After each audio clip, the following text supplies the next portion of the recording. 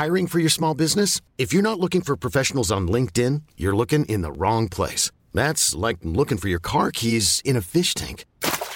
LinkedIn helps you hire professionals you can't find anywhere else, even those who aren't actively searching for a new job but might be open to the perfect role. In a given month, over 70% of LinkedIn users don't even visit other leading job sites. So start looking in the right place. With LinkedIn, you can hire professionals like a professional. Post your free job on linkedin.com/achieve today. This podcast is produced on Gadigal land.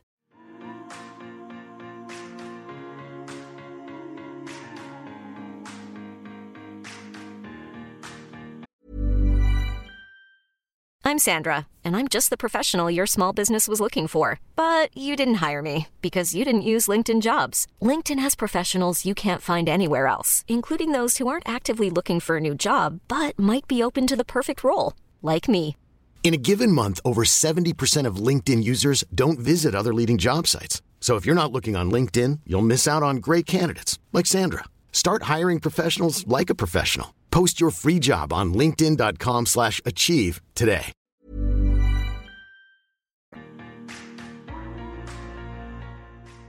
With challenging times comes opportunities and comes opportunities to really dig deep.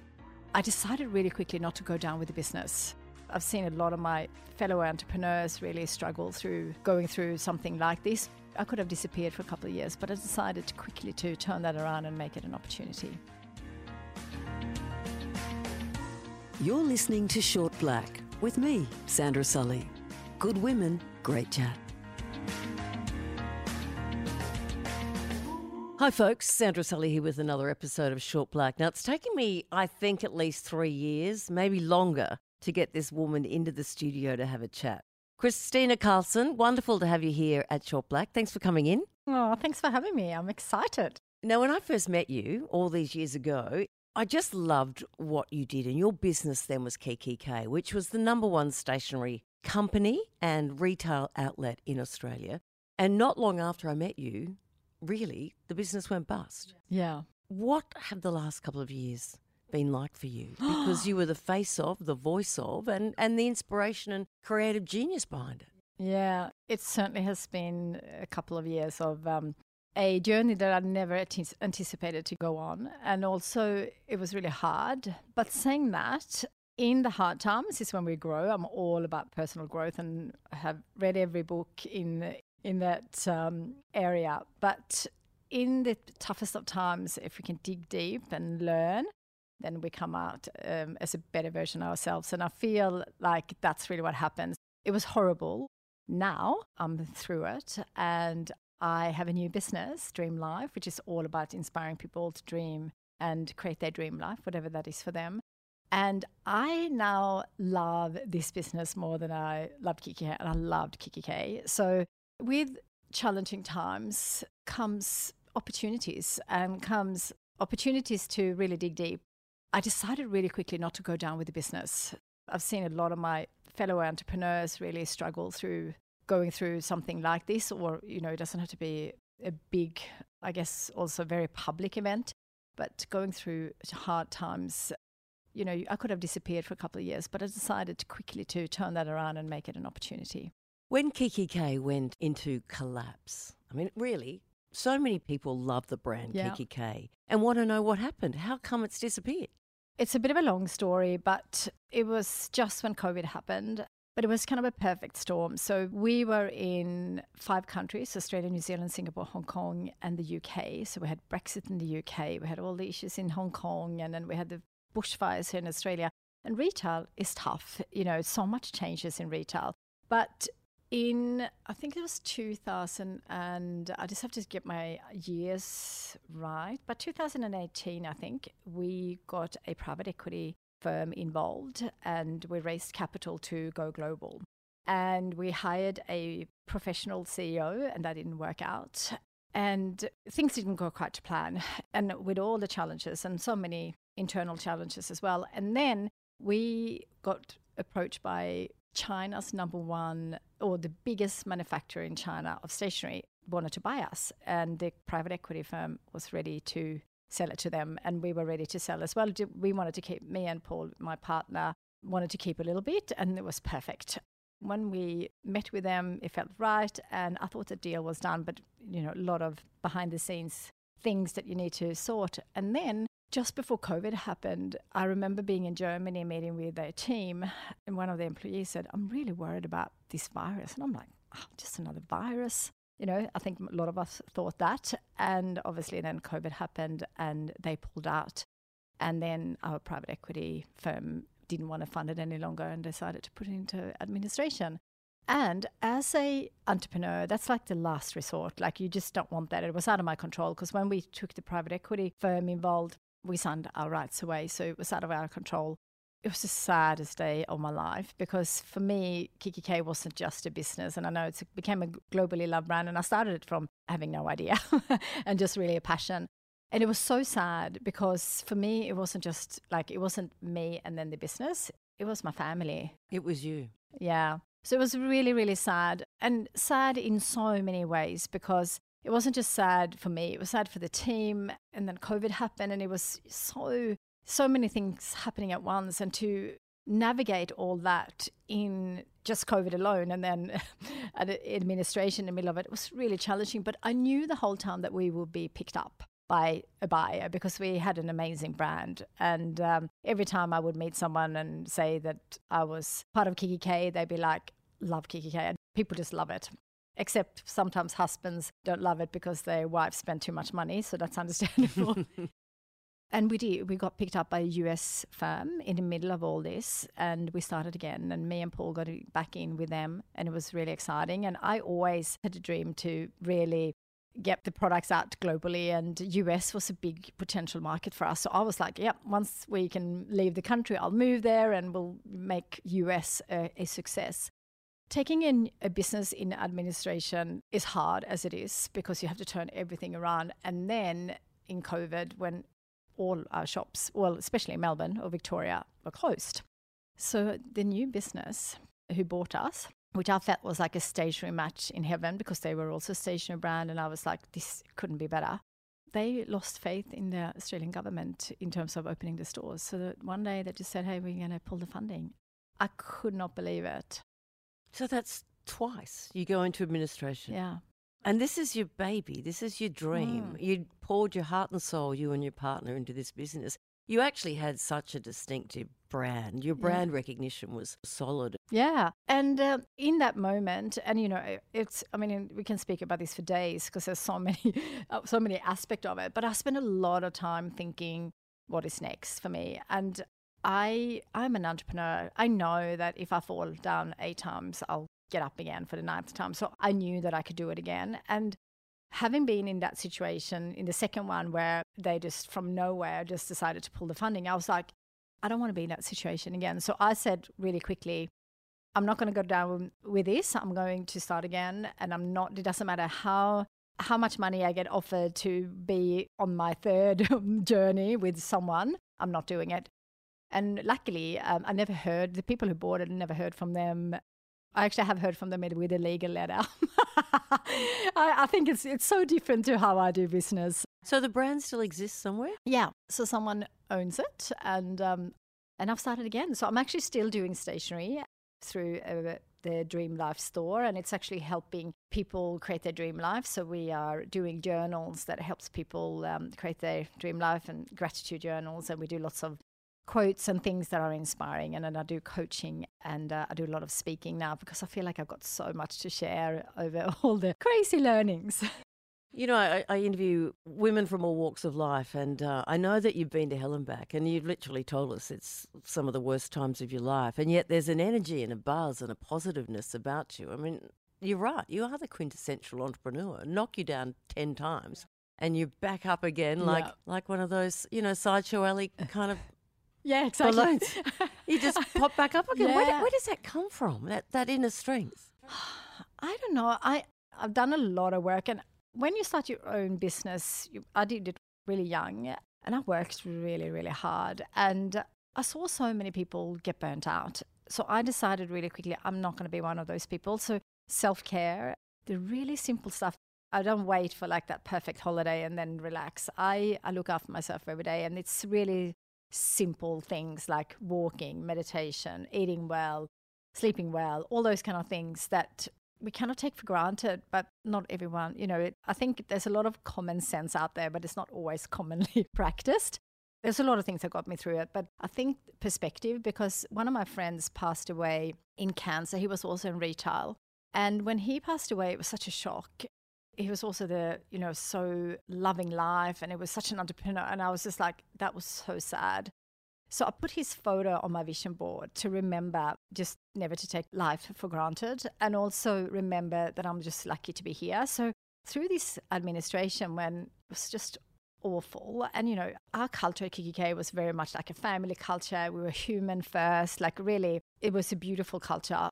I never worked with administrators before, but they're just a different kettle of, like they're just different. And I was just like, oh my, they are just some awful people out there. Well, it's about the numbers. It's not about the people. No. And I was kind of in shock. And, you need to run a business sometimes in a hard way, but the way that they treated us, especially the second whatever they're called, administrators, I said to him, surely you understand this is not easy. Don't make it harder. And it was so awful. What was the hardest part of that experience? I mean, you're confronted with financial loss, career damage, brand damage, and your kids going to school and all their friends are reading about how, mum and dad have failed, is the perception. Yeah. I think that was the hardest thing, because I think we raised a couple of entrepreneurs. They're now 12 and 15. And like my son, who you met, he has traveled with me the whole time. And he's like a mini me. If I would do an interview, he'd be like, I think you forgot to say this. Like he's so in it. I think he was 11 or 12 at the time. And I was floored at how impressive and together and sort of ahead of his time he was. Yeah, absolutely. And he's always been like that. And then now he has like his own golf brand. His goal in life, or his dream, is to play for cricket for Australia. He wants to play cricket, but he also started to play golf. And then one day I picked him up and he said, the golf clothing is really boring. I'm going to start a brand. And I'm like, yeah, okay, that sounds good. 48 hours later, he has a website up. He got designs done. Like he's just an entrepreneur. So he's a real entrepreneur, and so is Tiffany. In so way, she has a little candle business. We shared everything with them, like the successes and, the failures that we are talking about here. We had so many other failures, of course, like smaller things in terms of ups and downs that every business has. We always managed to pull through them. But when we went through the administration, I knew the whole time I'm going to survive this, and I knew Paul would survive this. But I wasn't quite sure about the kids. They will have had comments in school, be like, oh, can you pay for my lunch? Your mum is worth $100 million, and things that was always written in newspapers and things like that. And then that turned, to, oh, maybe I should pay for you now because your mum is, failed. And so that was the hardest, I think, knowing if the kids could actually go through that. And I have to say now, when we are through it, it's just amazing. So I feel like they pulled through, but that was my biggest concern, because there was so much media. Did it bother you at the time, reading about this perception of failure, and like you owed $20 million to creditors? Yeah. And in business, that's not a great reputation. No, absolutely. So I felt media was really kind. It could have been much, much worse. I wasn't so worried about the $20 million to our investors, because that's the risk that they take, and that's what we took as well. Like when you go in with that private equity, that's the risk you take. I was more worried about the small suppliers and the people that I worked with for my whole business time. But then I thought, I can always make that up. That's what's my mind. Like I decided, instead of focusing on just how bad that was, but then I'm thinking, I can make that again, and I can somehow make that up later on. And then I've kept that in my mind to kind of keep that positive slant on it. And did you make it up to them? No, because I'm still in startup. I've just started that business, because it's taken like a couple of years to kind of get through everything that we went through. But now it's all about, making sure that we can live on this. And then eventually I know that I can build another successful business, because it was successful in so many ways. It's just, it was just a little bit of a perfect storm.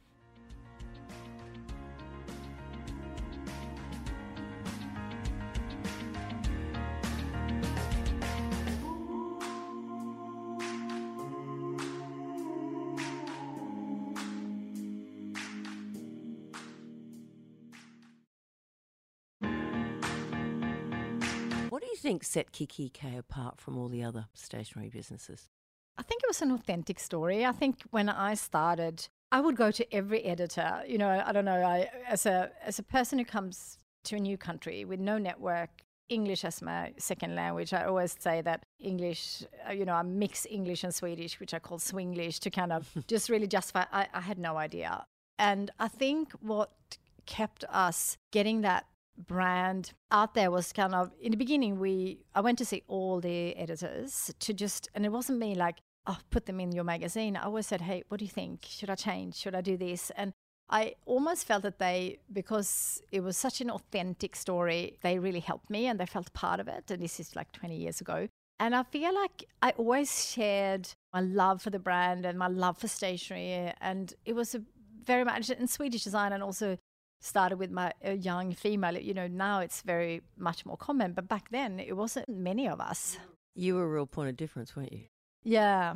And also I think it was real. It was my real passion. I seriously love stationery. Where does that come from? And I think what I loved also about Kiki K and the story, and as you say with your Swedish background, there's some kind of clean, fresh angle on things, whether it's spatial or architectural. Yeah. There's some point of difference that's unique to your culture. Yeah. And I think, when I came here, basically how I started Kiki K was because I wrote down my dreams on paper. And one of my dreams were to start my own business, but I had no idea what that was. And I thought, I need to start somewhere. That's always, for anyone listening, starting is the most important, because you don't have to be great to start, but you have to start to be great. And that's always been my kind of philosophy with everything, because I had no idea. So I think we were really unique. Like the first year we opened, we got voted the most innovative store by the Lord Mayor. And then we got this like mystery shop, and I was so passionate. So for me, customer service is all about helping you, get what you need and want. And we won this award, which we didn't know we were in. And the age called me and they said, what did you do different? And I'm like, oh, I don't know. We just help people. So I think it was a very beautiful culture in our store. And I heard this over and over. And somehow we managed to keep that even, I think we got to 120 stores in our peak. And I think a lot of people who are struggling, so this could be depression, diagnosed with cancer, just lost someone, relationship breaks up, whatever it was, a challenging time for this person, would come into our team who would be very nurturing and helping, because it wasn't just about selling for us. And then I feel like we had so many beautiful products to help you go through that. It sounds to me like it's part of the cathartic process of the journey. Yeah. And you're helping people express it and find ways to diarise. Yeah. But when I think about your journey and what you went through, I mean, you're all smiles and enthusiasm today. Were there ever any dark days? Oh, plenty. There were days where I didn't know if I was going to up. And it was days where I just thought, oh, I can't believe, like, when you just look at things, I wish there's so many things I wish I had done differently. So there was certainly that.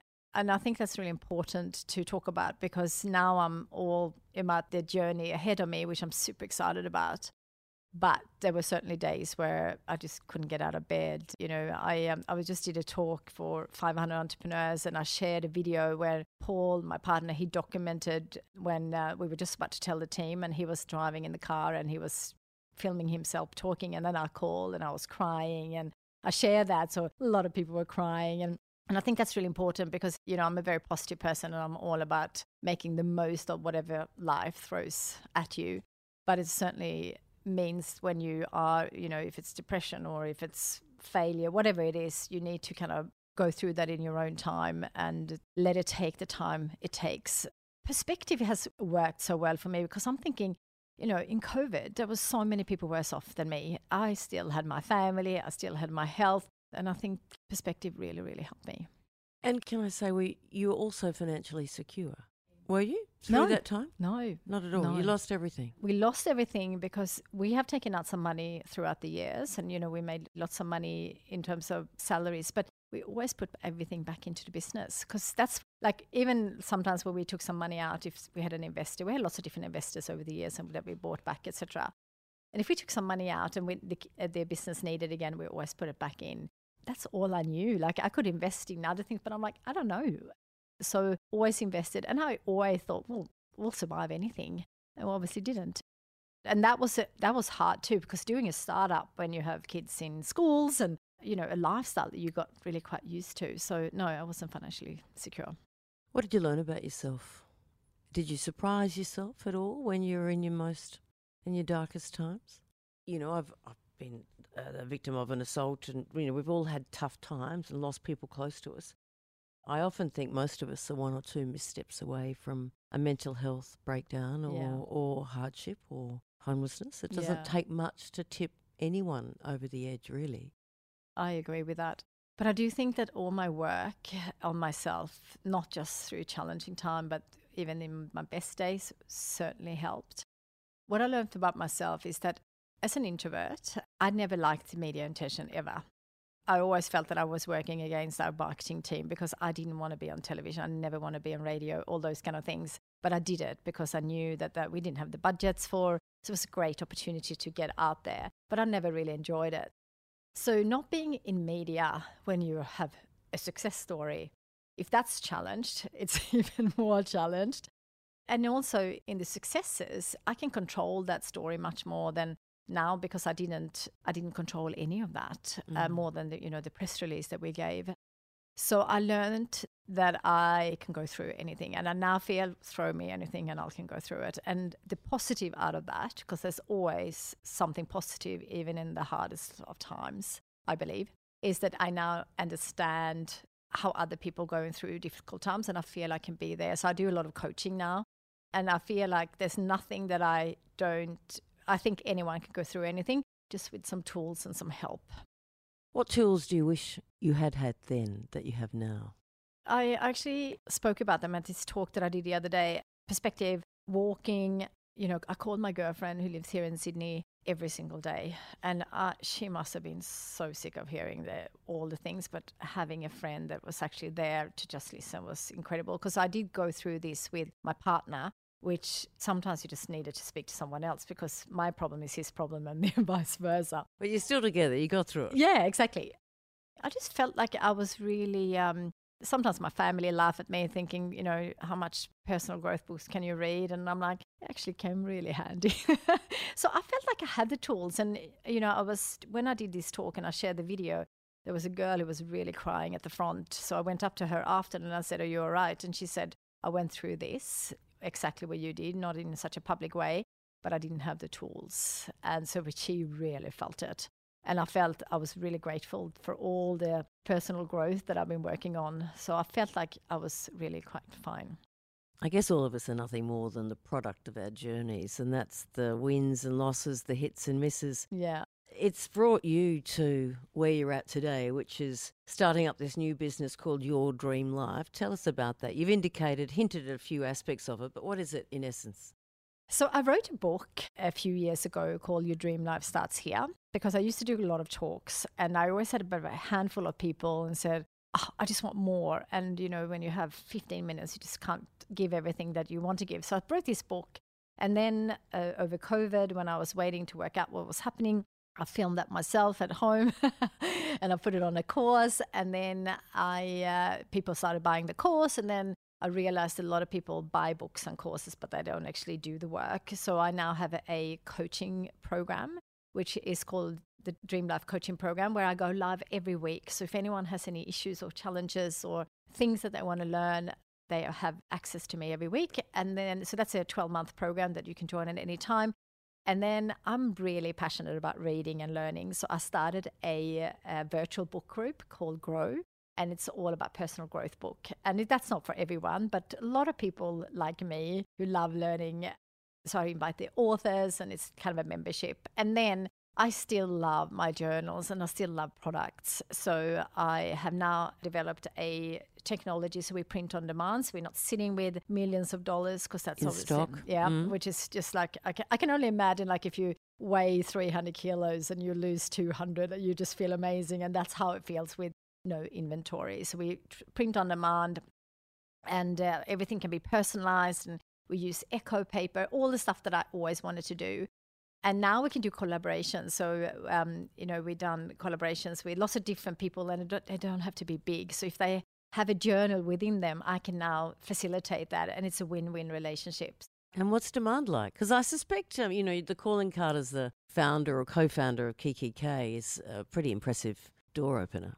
Yeah, well, yeah. I mean, but the thing is that it's taken me a while to kind of wanted to get out to media. So I haven't done a lot of that. So people still sends me DMs chasing orders and things. So I need to get out there much more and tell the story to know I'm back and in a much better way. And I really want to make these journal. We do a lot of things. We do cards and notepads and to-do lists and all those kind of things. But what I'm really passionate about is the content in the journal. So, I want to do content with, like, we're doing something with the Breast Cancer Foundation. And I want to do things that really can make a difference to people's lives. And I don't know all the contents that is needed. And there are so many amazing people out there that are niche in their specific field. So I feel like that I have so many journals coming up, and I'm just really excited about that. It sounds to me, though, once a retailer, always a retailer. And yet what you're doing is quite specific in terms of design and layout. Are you all those three things in the one person? Are you doing the design, the layout, the business? How's it all coming together? I was very fortunate to work with a couple of people when I started up. It's so important who you work with. I will never, ever work with someone I don't like, because I think we spend so much time. So my designer I worked with for 20 years, love working with her. So she looks after all that. I work with Paul and I work with Amy, who was part of the Kiki K startup. And we just work like such a good team. So I'm not all of it. I think I'm the visionary in terms of I dream big. I have no limits on what's possible. But it's absolutely a team effort. It always has been within Kiki K as well. It was definitely not me. I came up with the idea and I had a big vision, but it takes a team. And so Dream Big will never have retail space. You won't be a bricks and mortar retailer. You're just going to operate in the cloud or server-based? Yeah, for now. I never say no, but for now it's just so nice because it's less people involved in it. I want to keep it quite small. My dream now for the next 12 months is to really grow the Dream Life store, which is the on-demand printing business, as well as sharing my stories. So I'm going out to talk much more about how I manage it, because there's no point me sitting with all my learnings. And how does Paul feel about you taking the front role in sharing the story? Is he happy to? It's always been like that. It's always been me doing that, even though I'm the introvert. I guess that's because in the beginning it was my story and that's what people were interested in. But I do feel like he can certainly share, because we dealt with this very differently. So I think he can do that whenever he's ready. He wants to do like a documentary. He captured everything. I'm not quite ready for a documentary.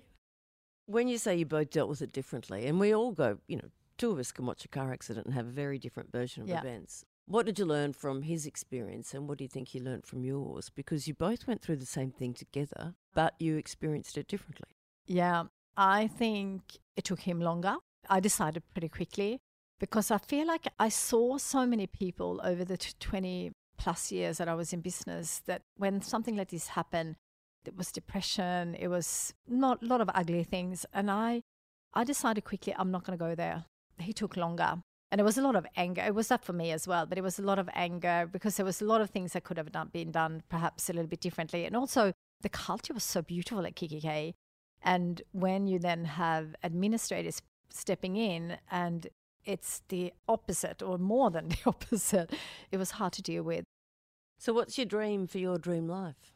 Well, my big dream is to inspire 101 million people to write down 3 dreams and go chase them. And that is a massive dream. Why 3 dreams? Because a lot of people who are not living their dream life or who don't have a lot of dreams can feel a bit overwhelmed. So I do a workshop called 101 Dreams. And that's all about putting it all on paper. And I always ask, what would you do if you knew you couldn't fail? Because a lot of us are scared of failure. What if you had all the money, the resources, and knowledge and the skills to do whatever you want in life? What comes to mind for you? So, for example, when I started my podcast, that came because as a second language person, I was like, no, I can't do a podcast. And, I'm so used to be interviewed, not interviewing other people. Then I thought, if I couldn't fail, I'm going to start that. But the first 50, I was terrified. But then I thought, if I can't fail, well, I will just keep going. And this is again coming back to just starting. And the more you do things, the better you get. So the 3 dreams is really about just if you come up with lots of dreams, then you often stand still because where do I start? So 3 dreams, just focus on 3 dreams at a time. And if you make them happen, then you can obviously add more. Why 101 million specifically? Well, it's a big number. I like to really dream big. Even if I just reach a tiny bit of that, I will always keep that in mind to go for something really big and think that way. I think when you have small dreams, you think small. If you have big dreams, you just have to expand and you have to share it with other people. And it's so amazing when you share with other people because, me sharing the story today, there might maybe someone say, oh, I can help you with this, or I can support you with this. And if all of us do that, then hopefully we'll make the world a better place. Well, Kristina Karlsson, I think if that doesn't leave you on a high, I don't know what else will. Congratulations on, resurrecting yourself and your dreams and staying challenged and connected. I know when KKK collapsed, once, let alone twice, must have been devastating. But to come out the other side with the resilience and passion, enthusiasm and positive attitude that you clearly exude, I just want to say congratulations, and I look forward to watching where you go from here. So thanks for coming into Short Black and spending some time with us and encouraging us all to dream big. Thank you so much for having me. And for anyone listening, the key is just really to start dreaming. Good advice. You have been listening to Short Black, a Network 10 podcast. To make sure you don't miss any episodes, subscribe in your favourite podcast app. Thanks for listening.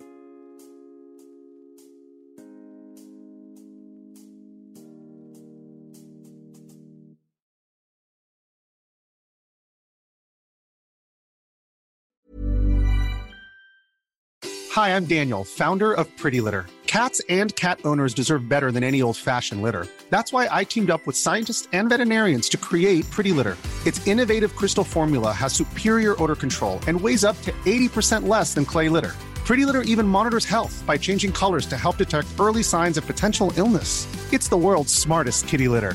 Go to prettylitter.com and use code ACAST for 20% off your first order and a free cat toy. Terms and conditions apply. See site for details.